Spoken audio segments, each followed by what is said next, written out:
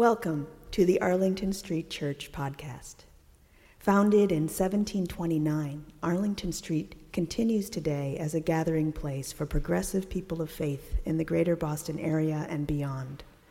We are located at the corner of Arlington and Boylston Streets, across from the Public Garden in Boston, Massachusetts.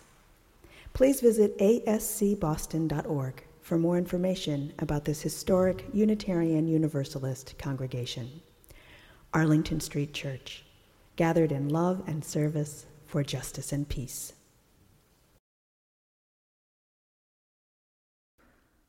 On a perfect Saturday in December, sometime in the late 1990s, as snowflakes began to form over Long Island Sound, she decided not to marry him.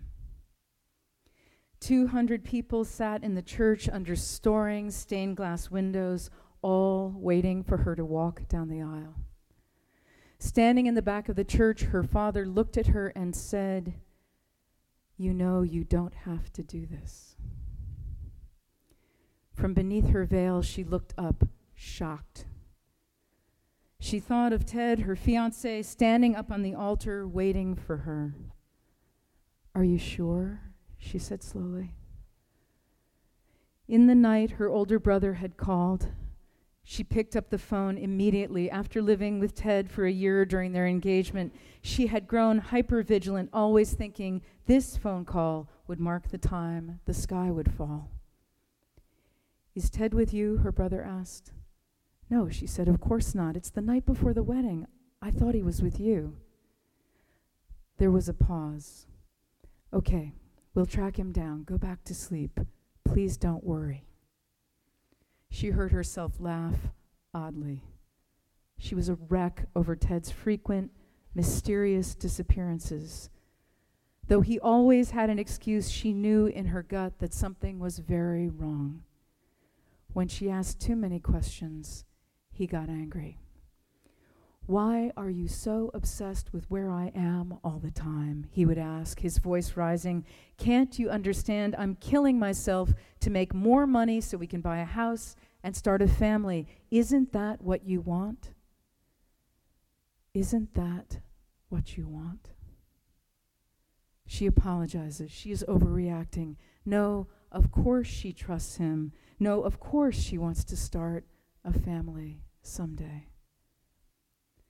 She considers all of this, and all she really wants to do now is go back home to her childhood room and pull her old comforter over her head and sleep. "Okay," she says to her father. "Okay, what?" "Okay, I'm done. I don't want to get married." And she starts sobbing.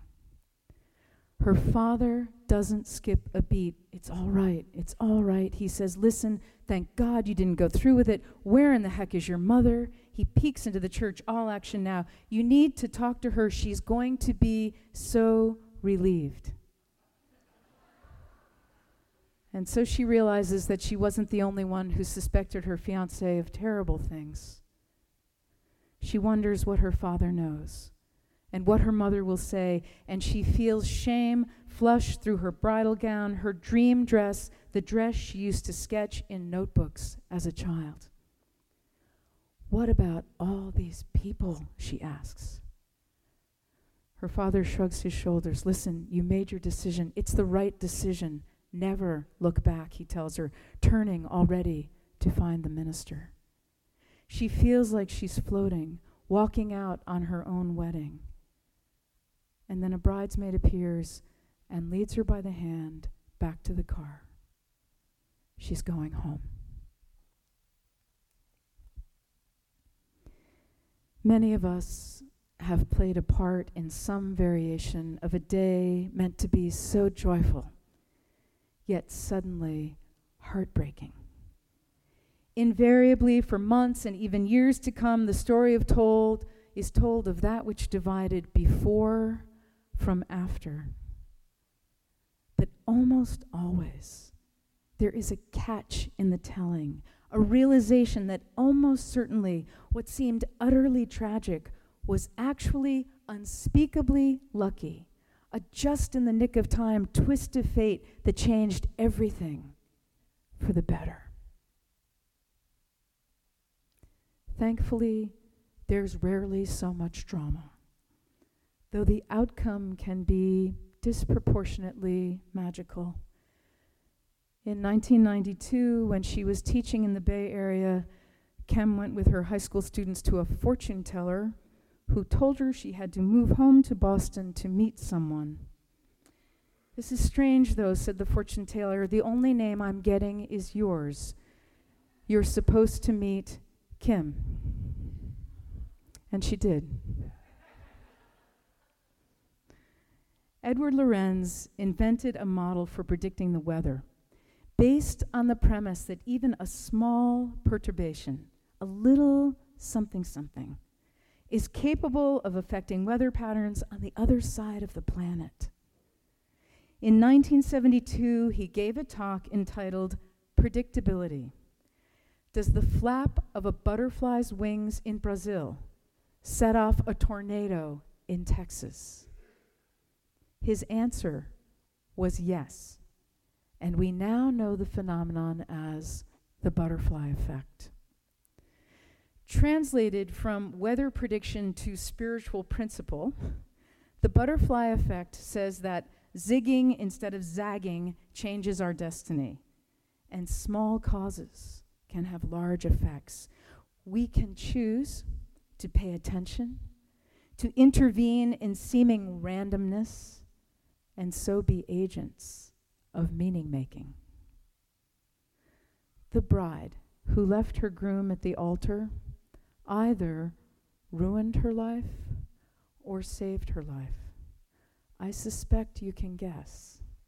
Spoiler alert, he really was as creepy as everyone feared. What if her brother hadn't called? What if her father hadn't asked? What if she hadn't said, enough? No, the healing didn't happen all at once, and it wasn't a smooth road. But owning her choice was profoundly empowering. In March of last year, Chris Rosati was just beginning to lose his voice to ALS, Lou Gehrig's disease. Notwithstanding, he had a lot to say about leaving his corner of the world better than he'd found it, reflecting on just how far an act of kindness could travel. He decided to run a test of the butterfly effect. In a diner in his hometown of Durham, North Carolina, 2 girls were seated at the table next to his. He gave them each $50 with one very simple instruction: do something kind. The 2 girls were 13-year-old Kate and 10-year-old Anna Cameron. They say they couldn't believe it when a stranger gave them money. "That makes you want to do something good," says Anna. Their father had been a Peace Corps volunteer in Sierra Leone, in a village that recently had been fighting for its life against the spread of Ebola. The sisters decided to pay for a feast to celebrate the villages being free of Ebola. Chris had all but forgotten his gift when an email arrived which included pictures of dozens of people holding up handmade signs that said, "Thanks a lot for spreading kindness. Chris Rosati. Love, Sierra Leone." It felt great to help, the girl said. "It inspired me," says Anna. Kate adds, "I would definitely encourage other people to do this." Chris is now planning to give away 100 little butterfly grants, $50 each, to any kid who wants to start changing the world. Let's get a whole lot of butterflies to flap their wings, he says. Get ready for a hurricane. Notre Dame Seminary's academic dean, Dr. Tom Neal, writes, "We should never underestimate the effects of our tiniest acts, the effects that they can have on the future world. Because we can't see those effects or feel them, we might despair. But it all matters. We tend to be so myopic and shallow in our judgment of the value of what we do, on what's important and what's not. The interdependence of all things is so staggeringly complex and intricate and delicate that just one decision, one smile, one sacrifice can change the course of history. Think of that the next time you feel insignificant. A Hasidic proverb expresses the butterfly effect this way: if we always assume that the one sitting next to us is the Messiah, waiting for some simple kindness, we will soon come to weigh our words and watch our hands. And if the Messiah chooses not to be revealed in our time, it will not matter. Beloved spiritual companions, the butterfly flaps its wings, and a just in the nick of time twist of fate changes everything for the better. Let us choose to pay attention and to be agents of meaning-making. May we weigh our words, watch our hands, and spread kindness. The interdependence of all things is so staggeringly complex and intricate and delicate that just one decision, one smile, one sacrifice can change the course of history. Let's do it. Amen.